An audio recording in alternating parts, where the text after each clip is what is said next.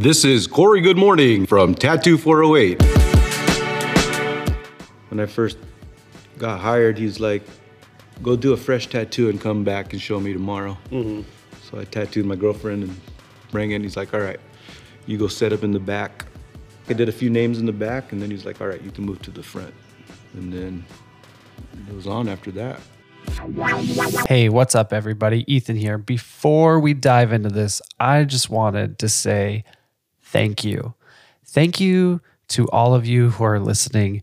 Thank you to all the new listeners we have. The response to the 2 episodes with Orly that I put out have just been overwhelming. Now, the numbers for the podcast still aren't huge, but we're averaging close to 250 downloads per episode. There's been over 4,000 downloads total for the entire podcast. Orly's first episode quickly became the most downloaded episode. I've been doing this for about 5 months. At the end of January, it'll be 6 months. And while those numbers are not huge, I personally am so grateful and so stoked on those numbers, right? But I just wanted to throw that out there. I love this project. It's a passion project. I wouldn't be doing it if it wasn't passion. Those numbers aren't super great. I'm not making any money. It's just, I'm dedicating a lot of time to bring these stories to you, to the listeners. The vast majority of the listeners are tattoo artists, and I personally love that fact. I would like to get some more tattoo enthusiast listeners, but I think that's going to come with time. But again, I just wanted to say thank you. And I know it's annoying when I ask you to tell your friends and family about the show. But like I said, the majority of you are tattoo artists. Maybe tell your clients about the show. I know, like, I cringe when I ask for the reviews and the ratings and the likes and all that stuff. It's slightly embarrassing that I have to ask every time, because in a perfect world, we wouldn't have to depend on that kind of stuff to promote our art. But I figured tattoo artists understand that aspect of it better than most.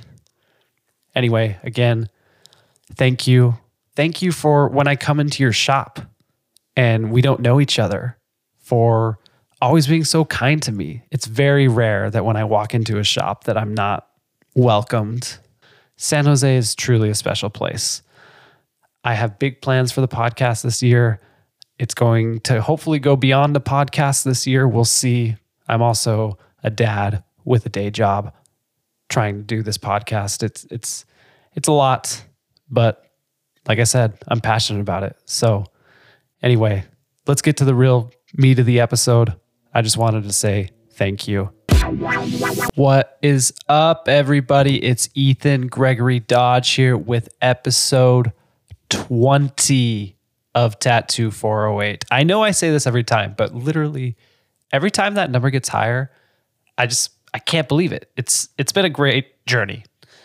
Anyway, this week we got Cory Good Morning on the show, and I'm stoked. Cory's a good friend of mine. I actually hang out at his shop quite often. It is Current Tattooing on Race Street, like just a block off the Alameda. If you know where Recycled Bookstore is, right? If you're heading if you're heading south on the Alameda and you turn right onto Race Street, like half a block down, it's right there on the left side. It is a fantastic shop. It is a very large shop that you walk in and it's got a small front room and they got these awesome saloon style swinging doors. And there's about 3 or 4 artists that are there in the front room. And then there's a kitchen to the side, but then you walk into the back room and the back room is enormous. Like it could be a warehouse. Okay. It's not as big as a warehouse, but it's way bigger than you would expect.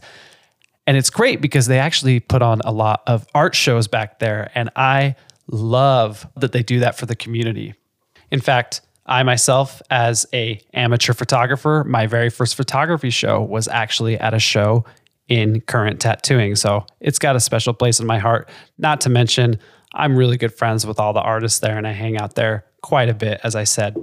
I recommend you go check it out. A really good opportunity to do so is actually going to be in just a couple of months. Every Lunar New Year, they put on an art show to ring in that new Lunar New Year. This year, coming up, is the Year of the Dragon, and so they're going to have a lot of dragon-themed pieces.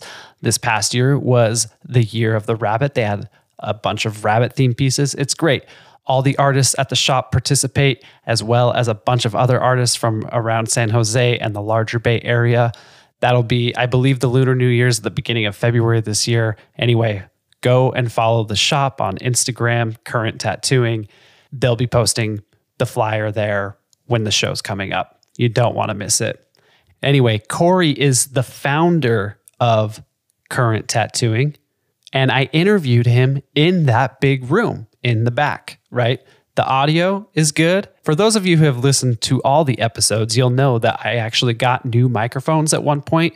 This was the last interview that I did on the old microphones, and it turned out really great. Those are great microphones. They're just not the best for podcast interviewing. And I really like the vibe that it caught. There's a fountain in that back room, and you can hear the fountain kind of trickling.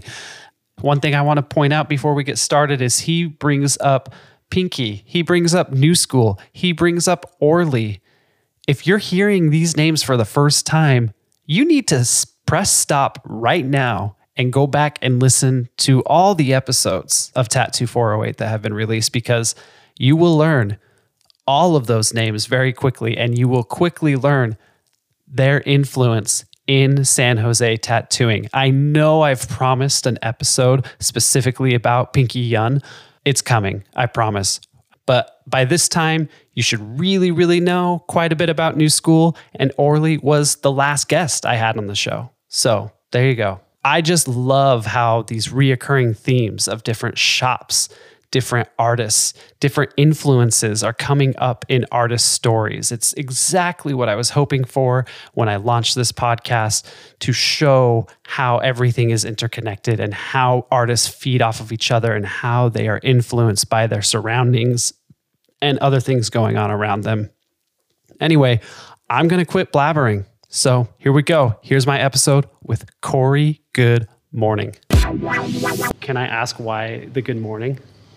It was, just kind of started as a joke. I used to tell one of my boss's dad that used to hang out the shop, I used to just tell him good morning, even though it was at night all the time. Mm-hmm. Good morning. And he used to laugh at me. Yeah.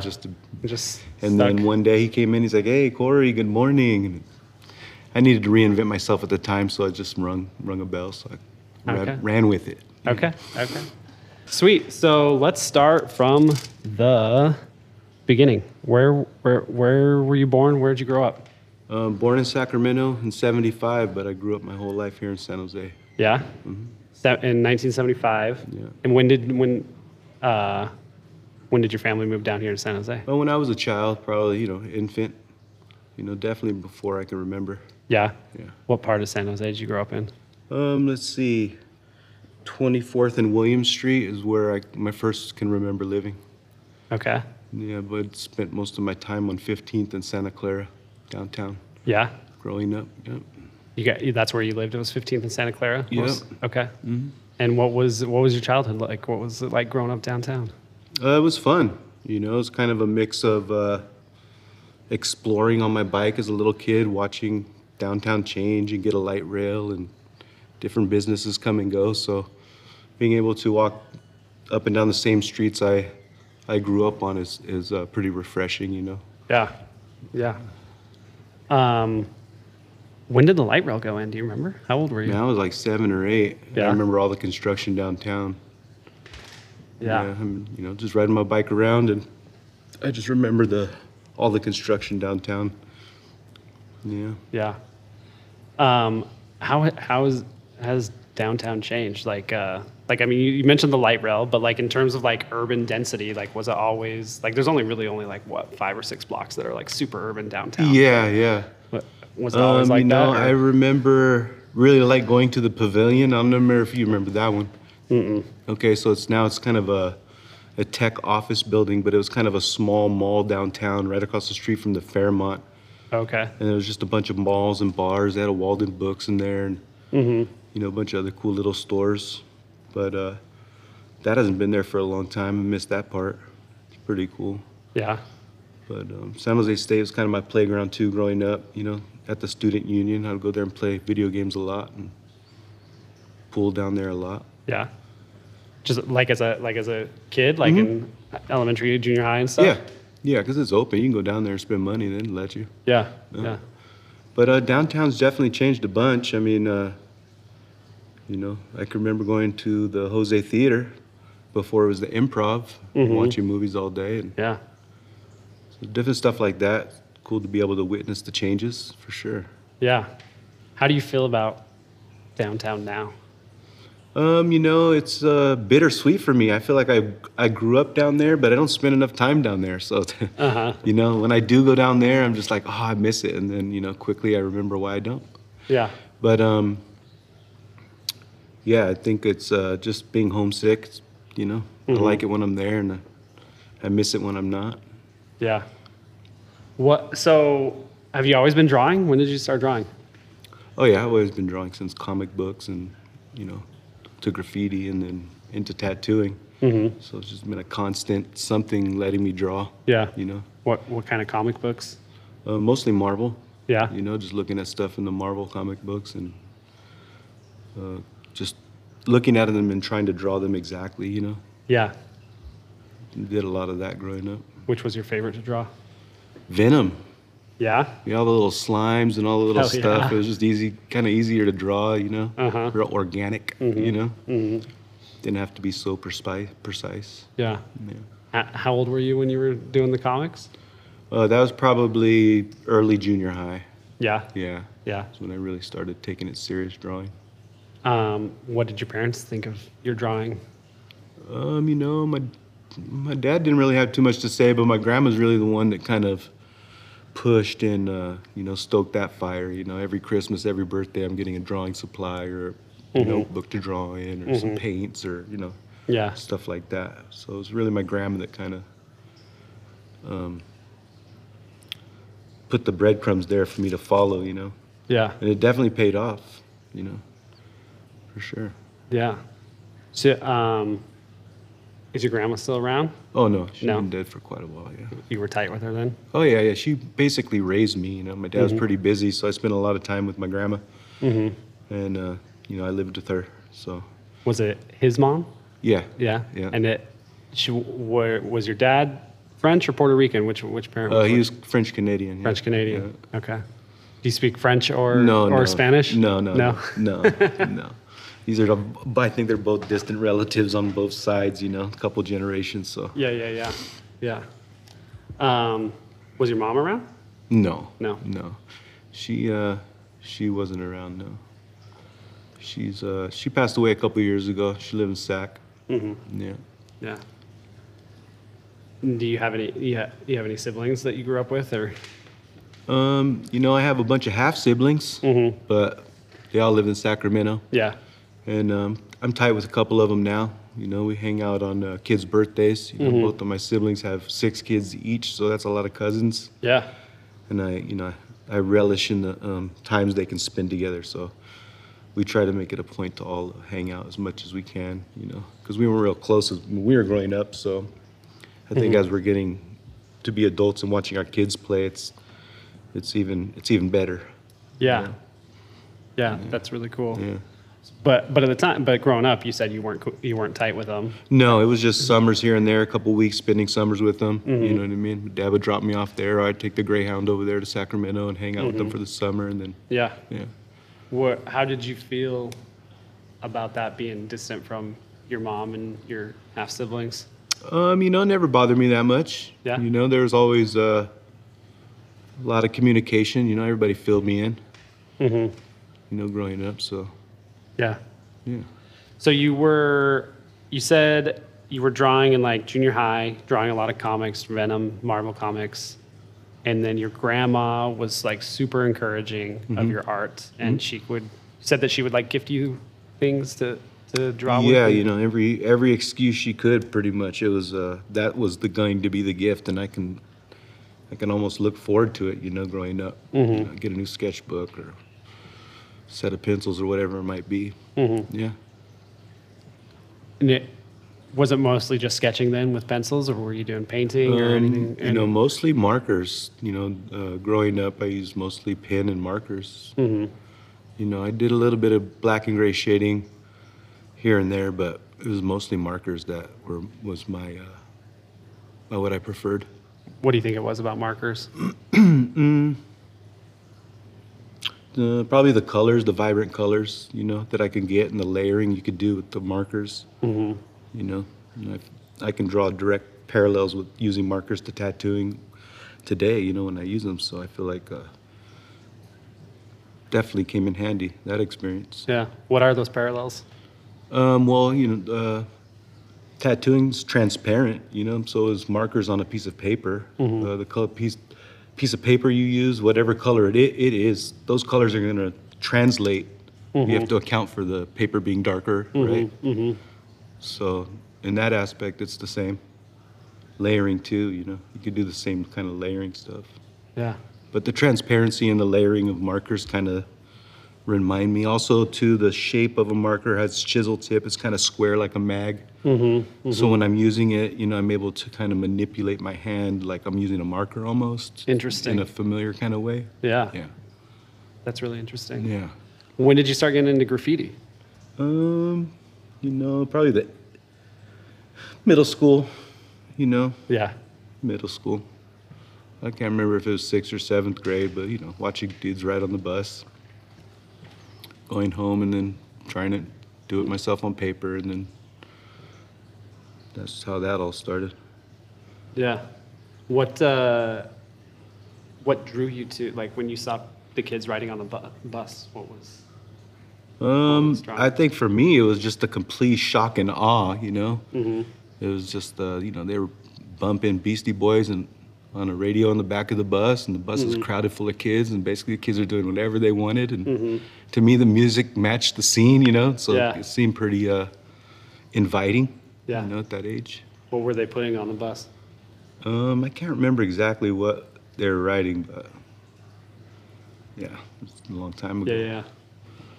When you did graffiti, what kind of things what was your subject? What was it? A lot of lettering or? I stuck to characters mostly. Yeah. Yeah. I mean, I could do letters, but characters are kind of always my thing. You know, because I like to draw pictures, you know what I mean? And Yeah. so even when I did letters, I would try to be minimal with the amount of letters I did, just because I know it wasn't my strong suit, you know? What were the characters like? Just bubbly-faced, angry-looking dudes with crowns, and you know, suns with faces on them, clouds with faces on them, bunch of different little funny stuff. Is any of your did you ever do any of your graffiti on buildings and shit around San Jose? Or Absolutely. And where are any of it? Is any of it still around? Probably not. No? That's a long time ago. Yeah. And how long were you tagging shit? You know, probably pretty close to when I started tattooing. You know, off and on. You know, but probably pretty close. Yeah. And then, you know, the people that I knew in graffiti were some of the people that introduced me to tattooing. So it's kind of like a direct bridge to the next medium. Yeah. So how old were you when you started tattooing then? Let's see. So it was 99 when I got my machines. I had tattooed and made a homemade machine. I was a senior in high school. I didn't tattoo anybody. I just tattooed myself a whole bunch on my ankles and stuff. But so that, I mean, I was probably 17 when I built that machine. But where'd you learn how to build the machine? My friend Chindo, I used to go to his house all the time, and his older sister's boyfriend had just got out the joint and was tattooing kids in the neighborhood. And that's how I got my first tattoo, was from that guy. What was it? My initials on my chest. Do you still have it? I got it covered up. Yeah. Because I realized, why did I get my own initials? I ain't going to forget. But I ended up getting it covered up. Do you regret that? Or No, not at all. It was part of the experience. I was super proud when I got it. My dad was pissed when I came home. He wanted to go there and go talk to their mom, but I talked him out of it. You said you were like 16, 17? I was 17 when 17? I got that, yeah. Yeah. So, you know, probably a couple months after that is when I was like, oh, I could do that. You know, I made my own little thing to mess around with. Do you remember the guy's name that did it I on? don't. No? No, I have no idea. I couldn't remember. I would have to get a hold of that dude and ask him. You think he's still around? Maybe. I mean, he was already older. His sister was already, 5-6 years older than us. Mm-hmm. So probably maybe. You still in contact with that friend? Oh yeah, absolutely. Yeah. Dope. Let's try and track him down. Yeah, he lives in Austin. Oh yeah? Yeah, he does. He moved out there. Oh, interesting. Okay. Yeah. So so this guy taught you. Was it the friend or the guy that tattooed you that taught you how to make the machine? No, that was just my experience getting a tattoo when I was younger. You know what I mean? But when I got my own machines, I bought them off a friend that I wrote graffiti with, and he, I kind of stood over his shoulder for a while, and he knew I could draw, so I bought a box of his old stuff for $100 and came back to San Jose. That was in Seattle. Mm-hmm. And started tattooing. I'm trying to think how old I was. It's probably 99, 1999. So like 25. Right before that, yeah, 25, 24, right around there, yeah. What were you doing in Seattle? Just visiting, or were you living there? Yeah, I had gone up there a few times to visit a friend, know, and it was just, at first it was just on just visiting a friend, but he was starting to tattoo at the time, and he had made a little, a little studio in his house and tattooing friends in there. So I made a couple trips and watched him, and then on my third trip, that's when I bought stuff from him. Yeah. And I would go up there and get tattooed from him, and watch him when he tattooed. So that was kind of my first little, maybe I can do this moment. Right. Yeah. So, sorry, I got a little distracted because this was blinking. But, so you get the machines, and you come back down to San Jose. And did you just start tattooing, or what? Yeah, basically, I convinced my girlfriend at the time to let me tattoo her, so I tattooed her, and I had more than enough friends that knew I could draw, so it was really easy for me to get guinea pigs when I first started. Mm-hmm. So I was just using one machine, a liner to line and shade with. How was that? How were they turning out? I didn't know. All right, I guess. I didn't know any better at the time. I was making it happen, so. Mm-hmm. There's a lot of tattoos in garages and basements and bedrooms and parties and all kinds of weird shit. But, I'll chalk it up for experience. Mm-hmm. Right? Yeah. Did you ever go to any party? Abraham Ortega and Chono and them. They tell me stories about tattooing at parties on the east side. Mm-hmm. Were you ever at any of those parties, or? I had busted out my equipment at a few get-togethers a couple times. We did a couple tattoos, but it wasn't like a thing. It was just kind of a spontaneous. Yeah, I got my stuff in the trunk because I used to roll around with it in my trunk in my car. What what kind of stuff were you tattooing at that time? At that time I was looking at a lot of stuff in Heavy Metal magazine for some reason. Mm-hmm. I really like that magazine. There's all kinds of different artwork in there, so I was drawing out of there a lot.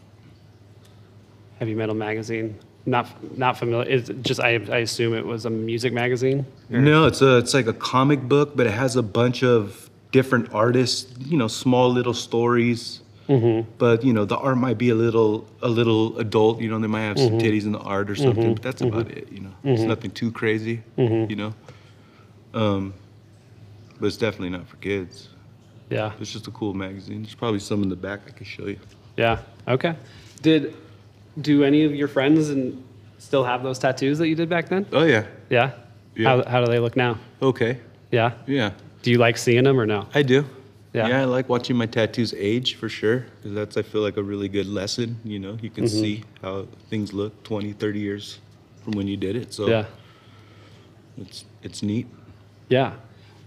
So how often would you say you were tattooing at that point? Maybe a couple times a month. Okay. So not super frequently. No, it was just here and there, when I could talk somebody into it, And When did you decide that you wanted to do it full time?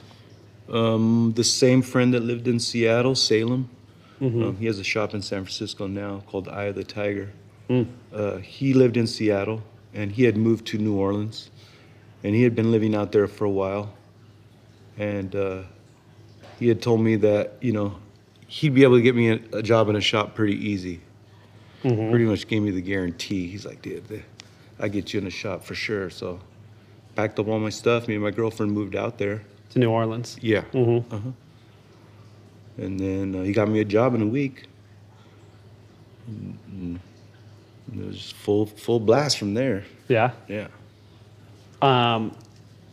Did Salem grow up in San Jose? Or No, he grew up in Seattle. in Seattle? Okay. Yeah. And so was it like a formal apprenticeship in New Orleans, or what was the shop like? No, I mean, I took the stuff that I had bought from him, and he's like, you're gonna need a second machine if you get into a shop. So he gave me a second machine and told me take it apart, put it back together. And then I did, and it didn't work. And then I did it again and it worked, so. You got to fail at least once, right? Yeah. Because, I didn't know how, so Right. that's, I guess, the exercise was for. But, I got 2 machines, and he got me in a shop pretty quick. So what year was that? Like 2000, 2001? 2001. 2001. So Yeah. you'd been just tattooing as a side hobby for 2 years or so? Yeah, off and on. I was between jobs and stuff. Because after school, I went to a graphics, it was Masters Institute. I don't know if you heard of it. Okay. Yeah, it was like a technical college here in town. But it was kind of a farce. They got sued, and a whole bunch of people didn't get to pay back their loans. Wow. Because they went bankrupt and did a lot of shady stuff with their stuff. So. Yeah. But anyways, I went there for graphic arts and computer graphics and advertising. So After high school. Yeah, so after that's what I did as like work, And so. And what kind of stuff were you doing for work, like in terms of graphics, like any stuff you liked? Tons. I did a bunch of freelance stuff, but I think I worked at Fry's Electronics in their advertising department for a little over 2 years. And at that time, the Fry brothers owned the SaberCats, the San Jose SaberCats. It was the arena football thing. Okay. So I had the opportunity to do like all their schedules and seating flyers. And Yeah. different promotional stuff for that team.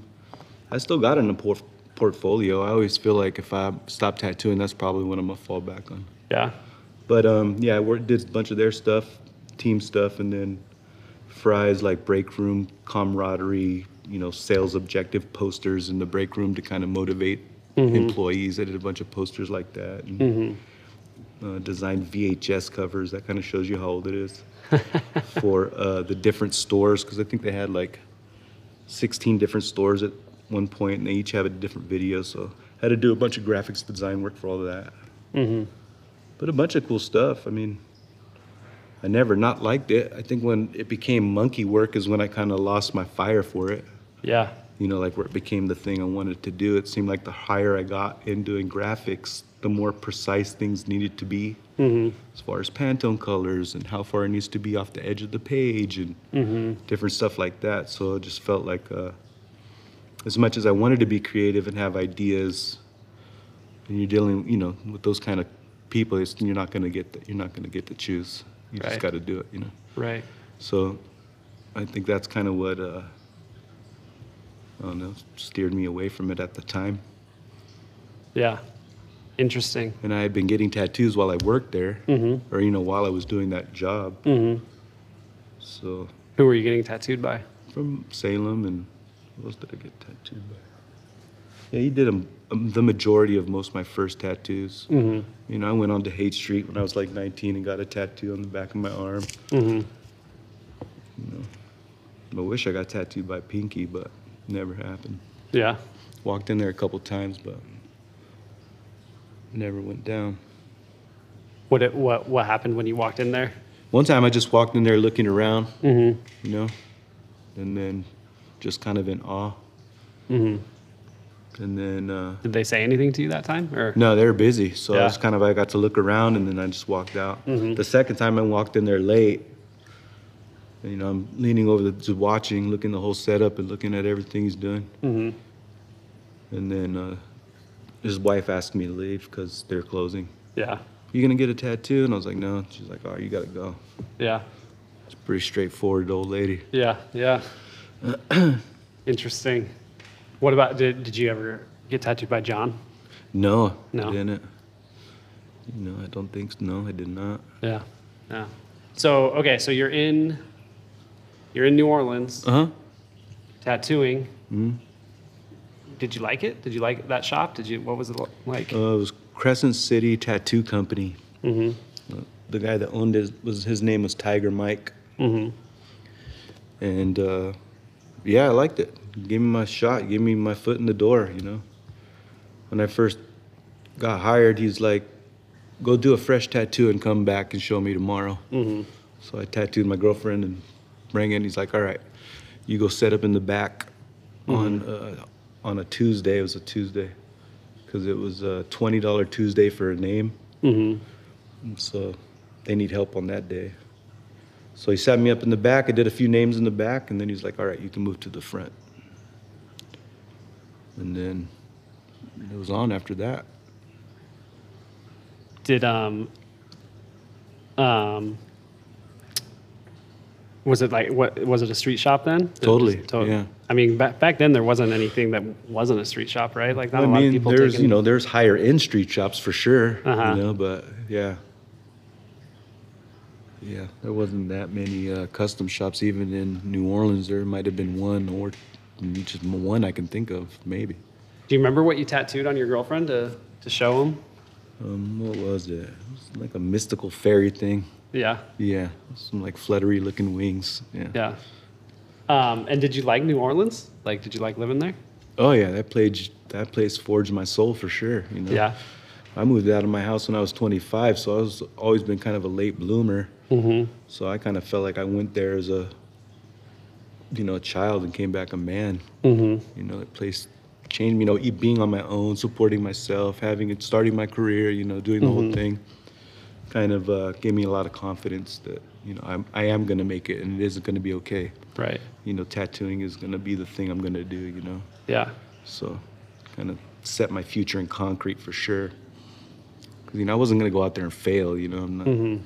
So, I feel like that was probably one of the only way I was gonna get out of the house is if I had to and had to make it. You know. Because living with grandma was really cushy. You know what I Right. mean? Yeah. How long were you there? In New Orleans? Yeah. About 3 years. Yeah. Okay. And you were at that same Yeah, shop the never whole moved time? shops. Crescent. What was it called? Crescent City Tattoo Crescent City Company. Tattoo. Yeah.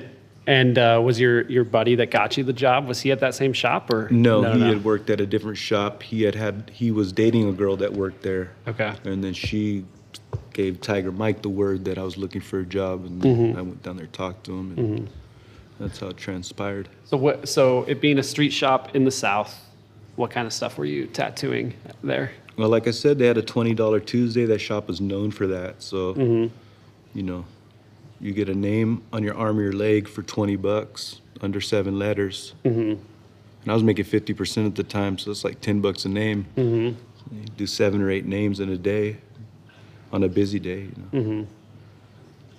But yeah, $20 Tuesday. That's where I got my chops in. I got a lot of good practice that way, especially with letters. Yeah.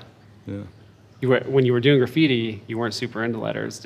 Were you like nervous going into tattooing letters? Or? My new script wasn't going to be my strong suit, but I was informed that I'm going to have to learn it. Yeah. Being $20 Tuesday and just in general tattooing, so I was told that you draw script, so you draw it. You don't really. I guess my thing was trying to write it, Now you draw those letters. So then things started to look a little better. Yeah. Do you do a lot of lettering now, or? Not so much anymore. When I first came back to San Jose, I did a lot more lettering, but now I don't. Yeah.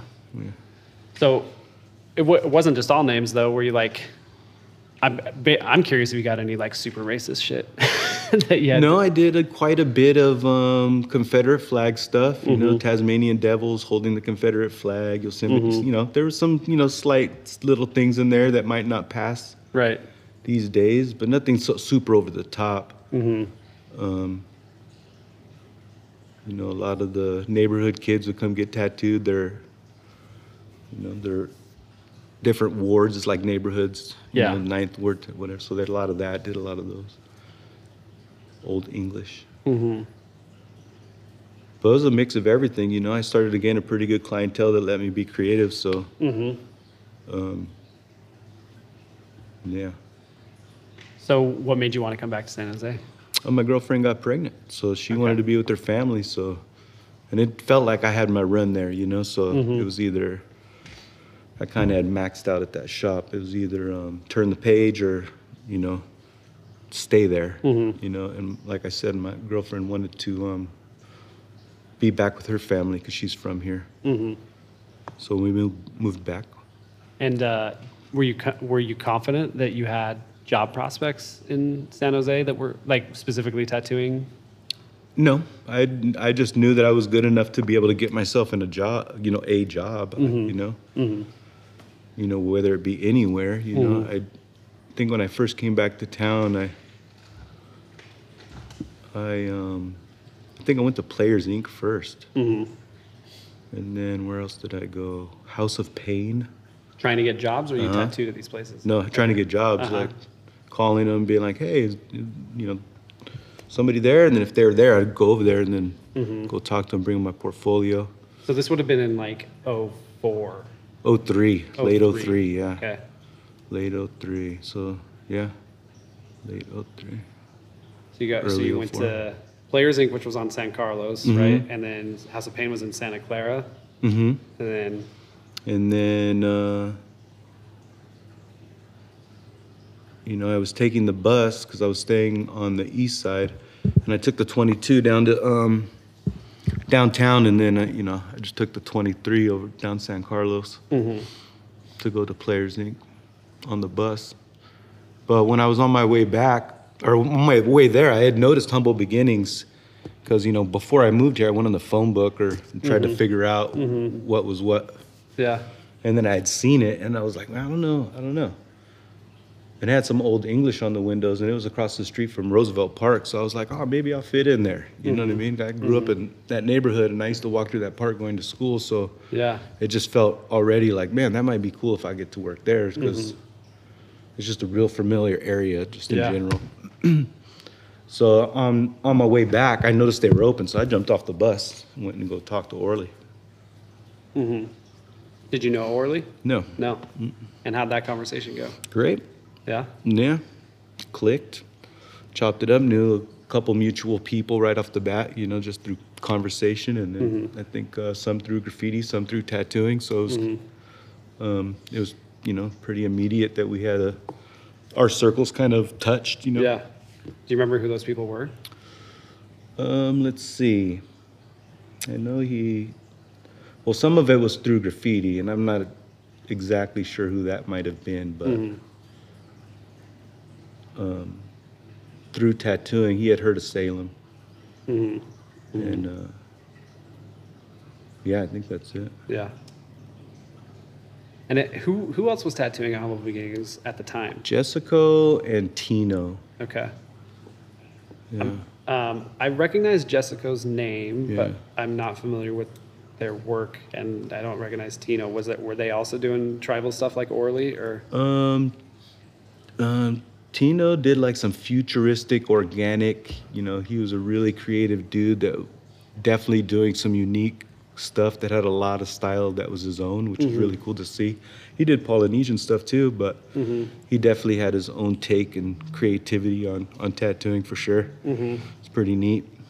And, you know, Jessica's, they're both Orly's apprentice at the time when I started, or, you know, they're both kind of leaving the apprentice phase. They're both already tattooing, but, you know, I think Orly had said back then he needed somebody because he didn't do a lot of color, and he wanted somebody they could learn from that was doing more color stuff. You know, and that was kind of some of his reasoning. Yeah. Although later he said, you know why I hired you? Because you're going to have a kid. And I was like, man, that's righteous, dude. Thank you. Because my lady was about to pop at that time. You know, it was just a couple months away when I got hired. He didn't have kids at the time, though, right? No. Yeah, because his kids are younger. How long between the time you came back and starting working at Humble Beginnings? How long did it take? Right away. Yeah. Yeah. And and Humble Beginnings was on Santa Clara at the time. 19th and between 19th and 20th. Yeah. So like you said, like right by where you grew up, and what was that like? Yeah. What was like? Well, like you didn't have. Orly didn't necessarily take you on as an apprentice because you'd already been working 3 years. You didn't need an apprenticeship per se. Yeah, but I was still green, you know, and I was still new, you know, and I think I kind of needed to leave at San Jose at that time in my life, and I kind of needed to come back at that time in my life to San Jose, so I feel like I was trying to find a way to reinvent myself, to kind of not attach myself to the old experience I had here, just because tattooing was really important to me, and I didn't want any of the things that I had done before I had left to affect what I was trying to do in the future, you know? So, Yeah, I was kind of a jerk to a lot of people, so I feel like, you know, it's always something I've been conscious not to involve in the tattoo world, you know? Yeah. You know? Yeah. And what did you learn while at Humble Beginnings? Probably more than anything, how to be a good person. Yeah? Yeah. Interesting. Yeah. I learned a lot of just great ways to be a human being, you know, from those guys. Yeah. It's really cool working there. How so? Like what? Just being so involved and how open-armed they, you know, let me into the world of tribal, you know. So I got to learn right away a lot of stuff that I felt was really sacred, you know. So it felt like an honor the whole time I was learning this stuff and getting to practice it as I did. So, and then on top, working with some really righteous beings, you know, taught me a lot for sure. Yeah. Yeah. So you were doing a lot of tribal then? Totally, yeah. Yeah. And and at the beginning, Orly would just draw it on, and then I would sit down and tattoo it. He'd be busy, so he'd be like, "Hey, man, I need some help." So, and then it eventually just turned into me drawing it on and doing it. Was that, like, what percentage would you say of the tattoos you were doing at the time were tribal? I'd say, you know, I worked there about 5 years. I would say probably half of that time I was doing a lot of tribal. Yeah. You know. And then what was the other half? Tribal mixed with stuff that I wanted to do, larger scale Japanese, you know, big flowers and fun stuff. What drew you to Japanese?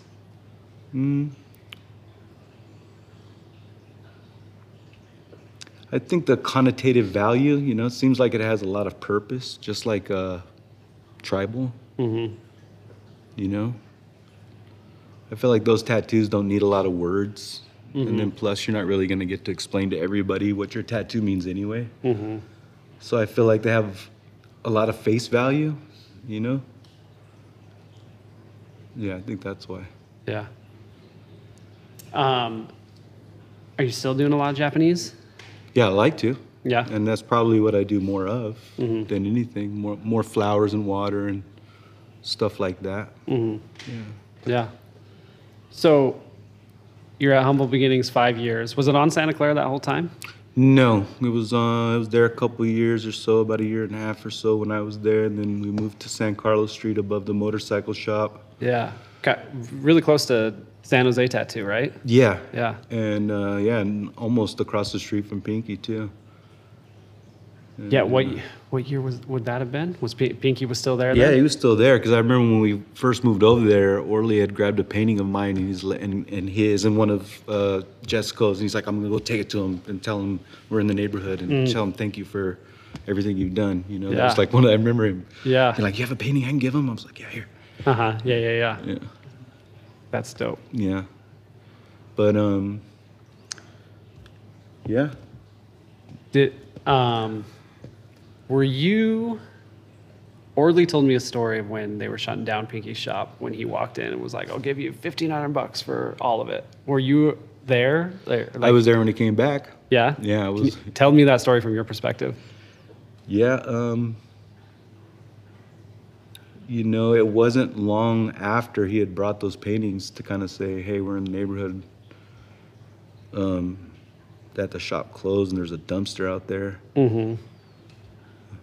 And then I remember he had said he talked to him and he's going to go back the next day. Mm-hmm. And then when he came back, he had a bunch of stuff. Mm-hmm. And, you know, that's all I really remember is him making the contact and coming back to the shop and me being there, being like, dang, you know. And I eventually ended up getting some of that stuff, which was pretty cool. Yeah. Is that the stuff that's hanging up over there? Yeah. Yeah. It's stuff that you got from Orly? Yeah. Yeah. Yeah, everything that I've gotten has been from him. Because when I guess after he had passed away and he had gotten a bunch of portfolios. So he had kind of allocated them to different people that cared. Mm-hmm. How did he know that you cared? Well, you know, respecting my elders. I had great admiration for the dude, you know. Mm-hmm. I feel like almost every uncle I ever seen in San Jose had a tattoo from Pinky, you know. Every dude I asked, like, dude, where'd you get that? Oh, I got it at Pinky. Or somebody had a story, they got it at Pinky. Or, you know, so growing up, it was just legendary, you know. Just, you know, just having reverence for your elders. Yeah. You know, that's pretty much it. Yeah. That's dope. Okay, so what happened after Humble Beginnings? Where'd you go? Death Before Dishonor. Were you there from the get-go? Like when? I think they had been open for a couple years or a couple months, and Paco had just left to Europe, so his brother was kind of running it,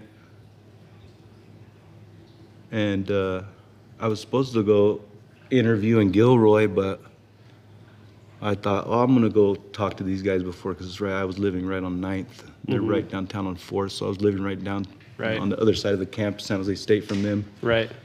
So I was like, oh, I'll go talk to them, give them a shot. And Crystal, he was like, pretty much just like, no, come work here, come work here now. I'm like, all right. That was Paco's cousin, brother. His little brother, yeah. What's his name? Cristo. Yeah. Okay. He was kind of interesting. He did not come up in my interview with Paco. Yeah, I mean, he's his own individual, and he has his own ways as well. So I feel like, you know, brothers are brothers. Yeah. What was the environment like at Death Before Dishonor? So fun. Yeah. Yeah. Who was all the? I know that it was Paco, apparently Cristo, you, Abraham. Was Chono there at the time? Chono was not there. Chronic Joe was there. Chronic Joe. Yeah. Who else was there? Is that it? Ivan Gibson. Who else was coming? Drew would work there sometimes. Rob's would work there sometimes. Rob Cervantes? Yeah. Oh, really? Yeah. Okay. He would come work sometimes. And what made it so fun? You know, I feel like it just being downtown, the energy around that building. You know, not to mention the history in that building. Yeah.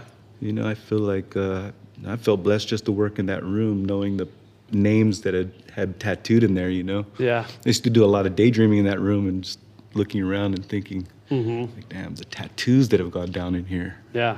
What names specifically? You know, like all the guys that worked at New School. Yeah. You know, I feel like they're kind of the generation before I started tattooing. So definitely I looked at all those guys as heavy hitters as soon as I got back to town, but even before that. So you know, it was just neat to work in the same space. Was it like, because I'm trying to think of how to word this question. Was there drama between DVD and analog? Because I mean, it was analog basically picked up and left, and picked up and left New School for analog, and like was there kind of weirdness there, or? It didn't seem like there was weirdness. It just seemed like they both needed to do their own thing at that time. It just, I don't know, looking back on it now, it makes a lot of sense, you know. Yeah. You know, I feel like that shop grew in size and reputation over a course of a long period of time. So I think it kind of needed to break in two and do two different things, you know. So were you doing a lot of Japanese at DBD then? I was starting to do more just from Paco's influence, you know. Yeah. He definitely put me up on game with that. Yeah. For sure. Working with him was great because he had a different approach than I had been accustomed to as far as tattooing. So getting to watch him was eye-opening for sure, you know. You know, he's very technically sound, but artistically just brilliant tattooer, you know. So watching him's real fun. Plus, he's a funny dude. Yeah. Who was the boss that gave you the name Cory Good Morning? I mean, where it came from? Oh, it was Orly's dad. Orly's dad. Yeah, it was Orly's dad. He would be sitting in the shop, and I would come in and tell him good morning, even though it was at night. Was he like part owner of the shop, or you just hung out there a just lot? Or Pops hanging out. Yeah. It was a family shop, so that's dope. Pops was hanging out, and he would laugh at me and look outside at the sun and be like, "You're dumb." You know? And then, just one time he walked in, he's like, "Hey, Cory, good morning." And I was like, "Dude, that sounds nice. I'm going to run with it." Okay. And you said at the time you felt the need to I needed a stage name. I wanted to recreate myself, so I kind of needed to, you know, personify a new kind of identity, I feel like. Just coming back home, you know. I didn't want to continue with what I left. I kind of want to start anew, so that was my attempt. Yeah. Yeah. Interesting. And so as a tattooist, here in San Jose, you've always been known as Cory Good Morning, right? Yeah. Except for the short amount of time between coming back and where you actually got the name. Yeah. Interesting. All right, everybody, you know the drill. If you love tattoos and you love San Jose and you are loving this show, Tattoo 408, here are some awesome things you can do that'll really help the show out. First, the easiest, go tell all your tattoo-loving friends and family about it. Leave a 5-star rating on Spotify and Apple Podcasts. It's going to take you 10 seconds. If you're buying products at saniderm.com, SANIDERM.com, you can get soaps, balms, bandages, gloves, anything you need to help heal your tattoo. Use the code TATTOO408, TATTOO 408 at checkout. And of course, follow us on Instagram and TikTok and YouTube. It's all tattoo.408. If you send your address in a DM, I will mail you some stickers. Thank you so much to Cory for taking the time to talk to me. The rest of this interview is going to be available on December 20th. Thank you so much to Tessia Spizak at TrashSack69 for the logo. Thank you to Mint Beats at mint.beats on Instagram, of San Jose local beat maker for the music. Tattoo 408 is produced by me. I'm Ethan Gregory Dodge, and it is copyrighted under the Creative Commons Attribution Non-Commercial Share Alike 4.0 International License. See y'all next week. Later.